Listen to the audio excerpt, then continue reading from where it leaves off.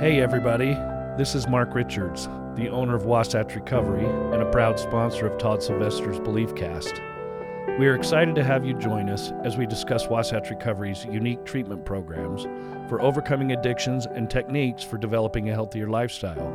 We call this the Wasatch Way. Wasatch Recovery's goal is to instill hope, teach resilience, and help you achieve recovery. Enjoy today's podcast. Welcome back. This is Todd Sylvester with the Todd Inspires BeliefCast, and today we are doing another episode of the Wasatch Way. I'm joined with the owner of Wasatch Recovery, Mark Richards. Thanks for joining us. Yo. What's up? And then our marketing director, Ryan Decker. Thanks for being here, Ryan. So glad to be here. Yeah, right on. Yeah, I'm excited for this conversation today. Today we're going to talk about some great things. I also want to give a shout out to our sponsors. Wasatch Recovery's at the top of that list. We have Siegfried and Jensen, iHill Institute, and Veracity Networks. And I want to thank every one of you for tuning in week after week. You guys are fantastic. Keep sharing these episodes, especially these Wasatch Ways. If you know someone who's struggling with substance abuse or has a mental health issue, these are the episodes for them, especially their families. And we're trying to get people help. So this is going to be another great episode. Today we're going to talk about culture. Not only the culture here at Wasatch, but just recovery culture in general and kind of the pros and cons and the things that we see. So why don't we start off there? Maybe, Mark, I'll start with you. Just, maybe what are your thoughts on, culture and what you see? You've been doing this for 10 years now. You go everywhere. You know everybody. Just what are your thoughts on culture, and then, maybe what makes us maybe a little bit different than maybe other places? Thanks, Todd. So, as I've been in this industry for the last 10 years, I've seen some cultural changes, believe it or not, within our industry here locally. Not so much on the national level, but here locally, I do see some culture differences. One of those things that's a positive thing is I do see that there's a lot of treatment centers that work together. We often participate in networking events with other facilities. I feel like there's some partnerships out there in a sense, and they're all trying to create a culture there to at least help the majority of people who are struggling in the behavioral and mental health area. Yeah. And so I do see some positives there. As far as the culture within those facilities, that's where it gets a little bit interesting, if you want to call it that. Yeah. And we focus on creating a very good culture for people in recovery. That doesn't always mean that it's roses and that it's easy and that it's always something extremely positive in their minds in the beginning.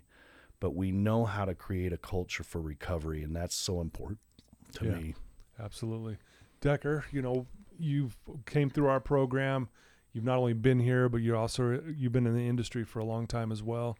What do you see, and what do you feel like how culture actually influences people? Well, and I would say like what Mark had said, that you do see a lot of the facilities that are doing this the right way and really caring to help people, that we all do work together. And I mean, it's pretty powerful, right? Like that we're kind of it's becoming more, what's the word? More people are talking about it, where it's not like it was where, every addiction was something that you just didn't talk about. You just dealt with it on your own. So letting people know, like, hey, look, I work in this industry, been there, done that. Like, and the culture we have here is something that the only way I could have done it is if it, it is what it is. And it was like a family away from my family, coming right before the holidays. That's not easy, but there is a sense of family, right? And some of these places that really doing it the right way, that compassion component is number one, right? Yeah. Is it easy? No, like not at all. Is it uncomfortable? For sure. But it's also safe. Yeah. And it's a safe place for, people to heal. Yeah. Well, and thank you for sharing those thoughts. I'm going to share some things here just for a minute that I just think it just ruffles some people's feathers, especially in the recovery world. And again, what works for, if something works for you, I'm the first person to congratulate. I don't, if a certain program, a certain modality works for you, good. I'm the first one to say great job. But I just feel like we're taught in just our society. I'm not in society. We're taught that, once an addict, always an addict. Once you've gone down that road, the chances of you succeeding are slim to none. You're a criminal, you're a thief, maybe at times you've been that when you're in your addiction, but you become these labels, and it creates this culture. And I see it with our own clients. Like this morning, I was meeting with a client who's been here a week at Wasatch, and she was crying, going, I can't believe the difference in this place. And I said, and you guys, we've talked about this before, it's the best university on the planet, if you look at it that way. And she was like worried what she was going to tell her family when she leaves. I said, just tell them you attended the best university on the planet. I go, that's your response, because it really, truly is. And not only that, this is more of a life program. I think the culture it's like we're trying to get our clients to experience joy again in their life. Yes, we can stop the drugs and the alcohol. Great, fine. But you can be a miserable sober person, right? You can be miserable. Well, and we all know those.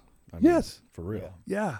So I have different thoughts on that. I don't think you always have to be in recovery. I don't think you always have to be broken and damaged. I don't think you necessarily have a disease. And I know that's going to ruffle some feathers. And again, whatever works for you. But I'm telling you, I see it doing more damage than good when these people believe that I'm going to be in recovery the rest of my life and I'm going to have to do this the rest of my life, when it's like, well, I mean, it's like this life sentence. And I just see a lot of negative come from it at times. What are you guys' thoughts on that? And I know I'm ruffling feathers right now. People might be upset for me saying this, but I love that you're saying it, Toddy. We've witnessed it, and that's why you can say what you say. Yeah, is we've witnessed people who are recovered and that they don't have the desire to use drugs and alcohol, but with that comes happiness. And in a life program, if you're happy, you're not going to be using. And we've realized that all those addictions are driven by secondary issues, right, most of the time. Yeah. And I look at what we've created here, and exactly to your point, we don't want to focus on drugs and alcohol. Yeah. We want to focus on life and where are you going in life? Yeah. What are you going to do in life? How can you be happy in life? Because that is what we're here for, is to be happy. And you can be. Yeah. We believe that. Well, it's interesting. You go to a recovery program, but you can never be recovered. Like you go to recovery, but you're never done. I get what they're saying. Like you got to put in the work. You got to stay strong. You don't see me hanging out at the bars anymore. I know that. I'm smart, but it's like I'm living my life. Decker, I mean, what are your thoughts on this? And I know you've been clean how long? 7 years? Almost 7 years. 7 years, which is amazing, by the way. But you're still pretty fresh in this. People would say, yeah, you're still kind of fresh in this recovery process. What are your thoughts on this? Well, after meeting with you for every morning, That's right. Every morning, 6 a.m. So, I mean, a lot of like what you've taught me, I applied, right? That happiness can be a choice, right? Mm-hmm. Like that I don't have to always, fight this, right? Like, why would you want to do that? Like to be recovered, why would you always want to white knuckle it? Like the one thing about Wasatch is, you're right, like the drugs and alcohol are just one part of it, right? Like not doing it, that's not the point. The point is if you can legitimately be happy, why'd you ever need to dive back into a bottle? Yeah. Right. And knowing how to navigate through life stuff, just because I'm not, drinking and drugging doesn't mean that necessarily like I'm happy, and everybody's going to have stuff that happens in their lives, and, learning how to navigate through that without having to fall back. And I hate that concept that I've got to be sick, right? That I've got this disease. The hell I don't, right? Like This is my life. I choose what I want to do. And if I decide I want to be recovered, I'm recovered. Yeah. I never want to go. Why'd I ever want to go back to that life? And to think that, okay, this is scary. What if I do this? If you change your mentality to, I'm done with that. That's old me. Like that's the past. Right. And always look forward. Then you can be recovered. Right. No, I love that. I want to maybe touch on something you said about, we're talking about being happy again, finding joy again in your life. If you walk up to a depressed person and you say, happiness is a choice. They're going to flip you off. Mm-hmm. They're going to say, F you, you know what? But if you teach this person who's depressed what creates the feelings of happiness, purpose, controlling our thinking, helping other people. Like you talked about, Mark, about how we create this recovery process here. It's not just a nice facility. When they get here, there's some meat to this, man. And so when we do that, that's what we're saying, right? Is we're helping these clients actually go, oh, I can be happy and I can move on from that life. It's interesting. I'll ask someone, okay, when did you start using? They're like, 16. I was 16 when I really started getting into it. And I'll say, so isn't it funny? Like, so from 16 to 26, you define your life as that's who you are. But why can't you define your life from the time you were born till you were 16? You were clean.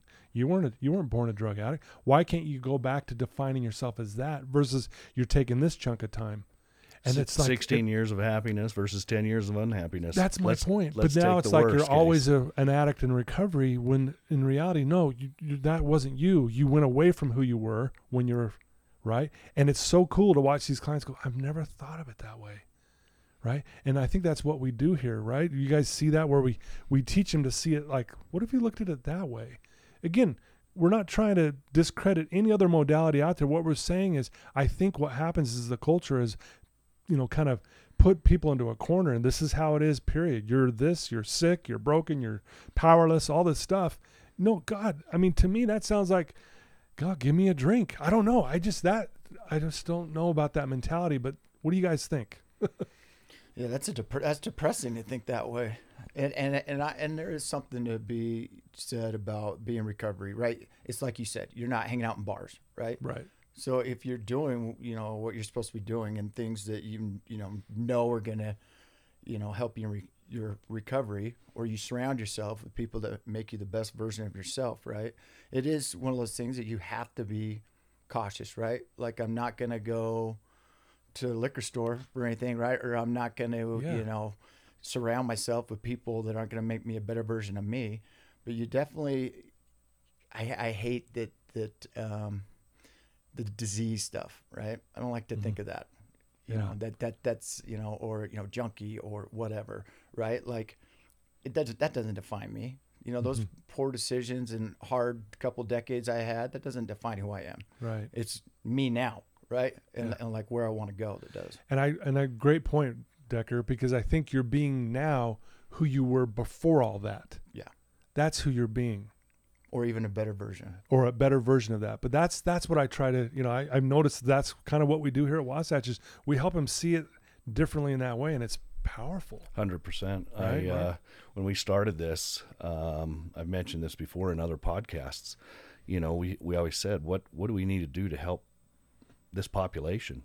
And what we came up with is just hope and love. Mm-hmm. And if you're constantly saying that you're going to be in recovery the rest of your life and you're going to be white knuckling it and you're going to be living with this disease, what kind of hope does that give that individual? It doesn't give you a lot of hope. Yeah. But to be able to change that narrative and say, yes, you can be recovered.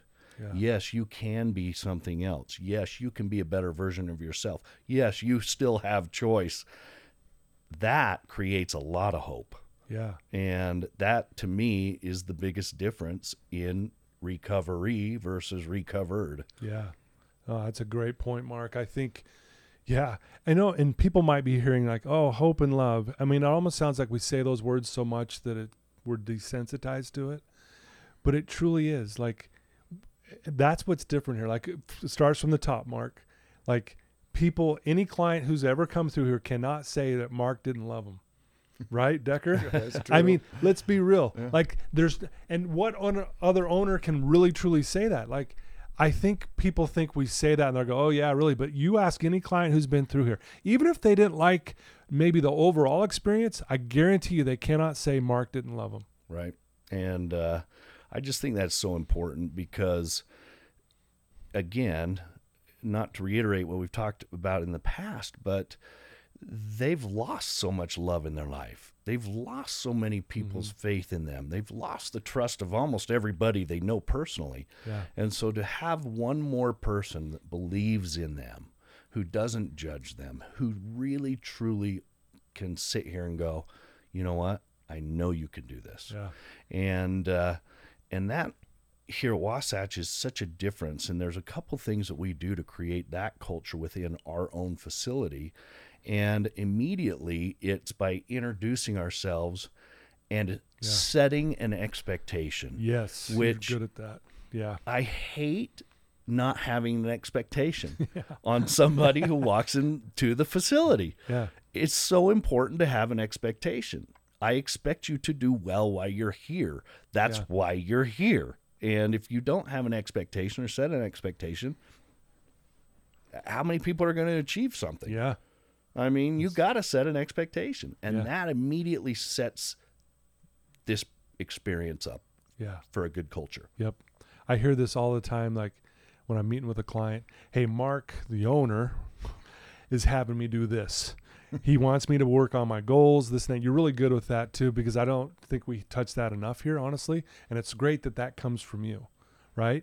And when they hear that that's coming from the owner, I mean, that's so rare, man. So, I mean, what was your experience, Decker, with Mark when you were coming through here? Well, I mean, again, we're talking culture here. Right. This creates a culture. For sure. And the one thing that I go back to the love thing, right? The one thing that I was told when I came here is let us love you until you can love yourself. And you think about that, and that's powerful, right? Yeah. But the culture here, like getting to know Mark and you guys coming through here, I mean, I was just a resident. I didn't know you guys beforehand. Yeah. But I felt immediately like I was part of a family, right? In that culture where this is a safe place, the most unique thing in the world, where you can dump out your deepest, darkest stuffs, work through them, and like set goals and work on become the best version of yourself. But it is, I mean, to the point that I was friends with you guys by the time I left, and I stayed part of this culture, playing softball, going to our alumni meetings and things like that, to now the point that I work here, right? And so that's pretty amazing. Where I wasn't just a resident; I was legit family, and it still feels that way. So what's cool, Decker, is, and Mark will attest to this, when we hear you talking to a potential client coming here, the way you talk about that love and hope, I mean, right? I mean, it's amazing how you cultivate that on the phone automatically. You're already creating the culture by the way you talk to them on the phone. I always like when I walk out of your office, because I know you're on a call and I'm listening to what you're saying. I'm like, damn, that person, if they just hear these powerful words by Decker, I mean, come on, man. How could you say no to that? You know what I mean? Right. It's just different than, and I hear this a lot too, Decker, where the clients say, yeah, I wouldn't be here if it wasn't for Decker. I'm like, what do you mean? Dude, the dude called me every day, and not only did he call me, he talked to me. He cared about me. He told me this and that. I mean, things that I never heard from anyone else. He goes, I really feel like these people care, and it started with their initial call, and sometimes they get that initial call with Mark too, and I hear this all the time. Well, one it's thing so I love about Decker and the way he approaches that is he does it with so much love, but he's not sitting on the surface with these people. Right. He's telling them exactly what is going to be here and how their experience is going to be. And he will let them know it's not easy. Yeah. This is tough. We've got to get to the root of your issue, or you're going to continue to struggle in your own life, and you can't be happy if you're hanging on to all this stuff. Right. So it's not like he's telling them everything they want to hear. But that is, in my opinion, what creates the relationship of trust right in the moment, is you're willing to say the hard things along with the easy things. Yeah. And inside of Wasatch here, I think that's where people really start to feel that cultural difference is, number one, it's set up like a big family. Yeah. There's all people of all ages. Obviously there's men and women. They're dealing with parental, examples. They've got kids in here. They've got all these different things that they're dealing with, and it creates a true family situation, and they have to hold each other accountable. Yeah. And what I hear oftentimes with my residents is, I love your staff.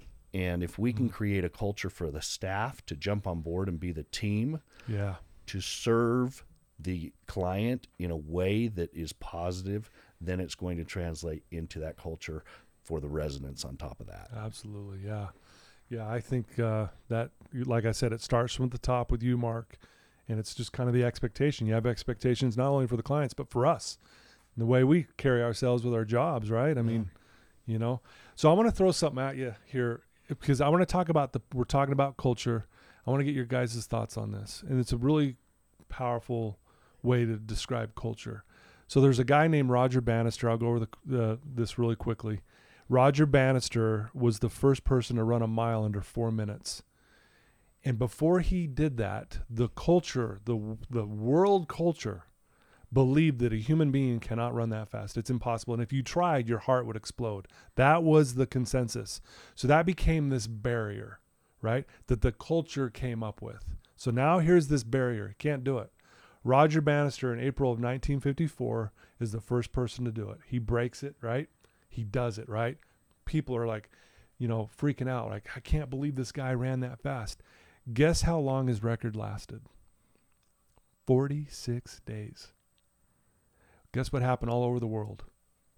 Rapid fire. People started doing it. That was, since then, over 20,000 people have done that. High school kids are doing it now. And what happened is he changed the culture of the world, or at least in the running world. I mean, to me, this is the most fascinating story about changing culture. It's impossible, can't do it, so it stood forever until he does it, and it's like 46 days later, someone breaks it. And I think that's such a great example, Toddy, is with that culture, no one believed, somebody did it, now people believe it. Yes. And that's exactly what we're shooting for here, especially in the stuff that you teach, is so many people in this industry believe that you're always in recovery. Mm-hmm. And you as an individual... There's the barrier, folks. There's the barrier. The world has bought into that. Right? It really has. Yeah, it has. You've got a disease. You'll never be recovered. You are going to be in recovery the rest of your life. You can't truly change. This is who you are. You know, we could name 1,000 statements that people make. And when they come into your office, just like you say, the first moment they sit down, the narrative is different. And if you can get people to believe that narrative and show them that it is what it is, and we can do that with plenty of individuals at this point. Mm-hmm. Yes, plenty. One sitting right next to us. Seriously. Exactly. Decker's living proof, folks. And there it is. You said it, Mark. And that's what broke the barrier with Decker. Because Decker, trust me, if you would have first came into Wasatch and I told you the same things you've heard everywhere else, you would have just been like, this is what it is. And that barrier still would be there. Now, that barrier works for people. So if you're getting your feathers ruffled right now and you're upset, I'm not trying to discredit you guys. What I'm saying is, why can't it be different? Could it be? And I've been doing this 32 years. I got thousands, close to 20,000 clients, if I added them all up, that would back this up. So we're not just saying this willy-nilly. Mark, you got 10 years experience. Decker, you got, 10 years. Guys, we're not just saying this, but that's what broke the barrier for you. You started seeing it differently, right? Yep. That's that belief system that you're broken is kind of BS. And now rapid fire people are starting to do it. And I tell people every time that they call me, I'm like, hey, listen, if I can do this, anybody can do this. You can be done, Yeah. So that's the power of culture. And that's what we're trying to do, Mark. And you said it perfectly here. That's what we're trying to do. It's the power of the culture. And the culture, to me, in the facility is so, so important. In this industry, without fail, I would say, let's call it 75% of our people have been to another treatment center. Oh, yeah. They've been doing this. They're in a revolving door type life of, I've been taught this. I've been taught this. I've given this packet. This is why you use drugs. This is your thinking errors. They've been taught the same thing over and over and over and can't figure out why they can't change or why they can't succeed. And all you got to do is change that thought process or the culture in their mind and give them some belief. And now all of a sudden they go, wow, I actually can be somebody different. Well, it's kind of like with Decker. Decker, for those of you who don't know, I think we may have said this when you were on the episode, but he would show up at my office at 6 a.m. every morning, bug the crap out of me, but I loved it at the same time. But he was just eating this stuff up because it was different. But not only was it different, it was true. See, we're not trying to get you to believe something that isn't real. We're not trying to like, oh, we don't like this. We're like, no, this is real. And you ate that up, Decker. And you know what? And it's like you said, it's not dissing on one thing or the other. My program or what I had involved everything. All sorts of different types of programs, right? If you don't have a support group, there's places that are great for support groups, right? Everybody's life situation's, different. But yeah, I came and knock on your window every day at 6 a.m. because whatever you had, I wanted. Yeah. You know what I mean? And I hope that people can feel that from me, to them, that they can be done. Yeah. This can be it. Yeah. Well, and if you go back, take David Goggins, for example. If people don't know who he is, he's a freak. I mean, but he always says, embrace the suck. Yep. Embrace the suck. And we tell people that. Embrace the suck. Be grateful for the suck. Yeah. Be grateful for the hard stuff, because then when it's good, it's even that much better. Mm-hmm. Yeah. So if you're grateful for those little things, if you're grateful for the crappy days, that's a choice. Yep. We can wake up on the wrong side of the bed and still make a choice to say, you know what? Today is a tough day. Man, I'm happy that I'm alive and I got to experience that rough day so that I can learn from that, and tomorrow's going to be a great day. Yeah. And right there alone is different thinking. Yeah. I mean, I'll always say this. I'll ask clients, what's the definition of success? And you get all kinds of answers. I'm like, no, it's waking up in a good mood. There it is. You can be clean and sober and you're miserable. What's the point? Wake up in a good mood. You figured out life. Right? I always say this, like being clean and recovered is like pizza. When it's good, it's really damn good. When it's bad, it's still pretty damn good. I love that. I love that. But seriously. Because I love pizza. Yeah, everyone can relate with that. And that's what it means to be recovered. It's not just about being off of substances. It's about being honest, having integrity, being accountable, helping other people, being an influence for good, having a purpose, like Decker, Decker has a purpose in his life. He's a family man. He loves hunting. But he also loves making sure people get help. Yeah. It's awesome to watch that, right? Oh, it's unbelievable. We love it's Decker, unbelievable. Man. Seriously. We do. Greatest guys on the planet. Any other closing thoughts before we wrap it up? I just want to put it out there that, just speaking on the Wasatch culture, I can honestly say that the staff here at Wasatch is here for one reason only. It's to help each individual as an individual. Right. And I hear that often from our residents. I love your staff. And it's not a blanket program. The culture is different here. It is a culture that we expect you, before you walk out the doors, to be happy. We've said this in the past. We're probably the only place that begs people to stay longer, that they don't leave until they're ready, until they can honestly say, I'm in a good place and I'm happy. Right. And then obviously there's some more work to do because they got to go back out in the stressors of the world. But I'll tell you, it's if you can be here and be happy being in this environment, sometimes you never want to leave, but there is a great culture here on this property. And I always say it's a blessing to be here. It's a blessing for anybody to go and experience it, if it's with us or if it's with somebody else who's created a great culture within their facility. I commend them. We respect them. We love them. We love to reciprocate with them, and we know who they are. And so even if we couldn't take somebody, we know where people should be. And that's so important and vital in this industry. Love it. Very well said, Mark. So I'm going to pose this last question to Decker. If there's someone listening to this right now who is struggling, or they're listening to this and they have a son or a daughter who's using, or a niece or a nephew or a cousin or whatever it may be, what advice could you give them right now? Don't wait till things get worse and just to reach out. And I give out my cell phone number, directly. So what is that cell number? So it's 801-318-4240. And like I said, don't wait. And I always hate when people do last hurrahs because that's when people die, right? And so I'll do one more time out, they end up dying. Yep. So if you know anybody, or you yourself, or nobody's immune to, this kind of hurt, but there's a better way out. You know what I mean? There's happiness, and we can help get you on that path. So don't hesitate to reach out. Well, and we're coming up on the holidays, and I think in 2 weeks we're going to do another episode, us three again. We're going to talk about it because you're in treatment during the holidays, and that can be a really difficult time, not only for the client but for the families as well. We'll talk about that. Mark, do you want to, if someone wants to reach out to you, how would they do that? They can call me right on my personal mobile phone. It's 801-898-7778. And again, we're in this just to help anybody and everybody. If you just have questions, concerns, how to approach somebody, it doesn't necessarily have to be the client themselves. Yeah. We're here and available for information. We're here to help. We're here to do whatever we can do to help somebody. Love it. Yep. Well, thanks for taking some time, guys. It was a good conversation. Yeah, great It's conversation. good stuff, man. Thank you. Awesome. Yeah.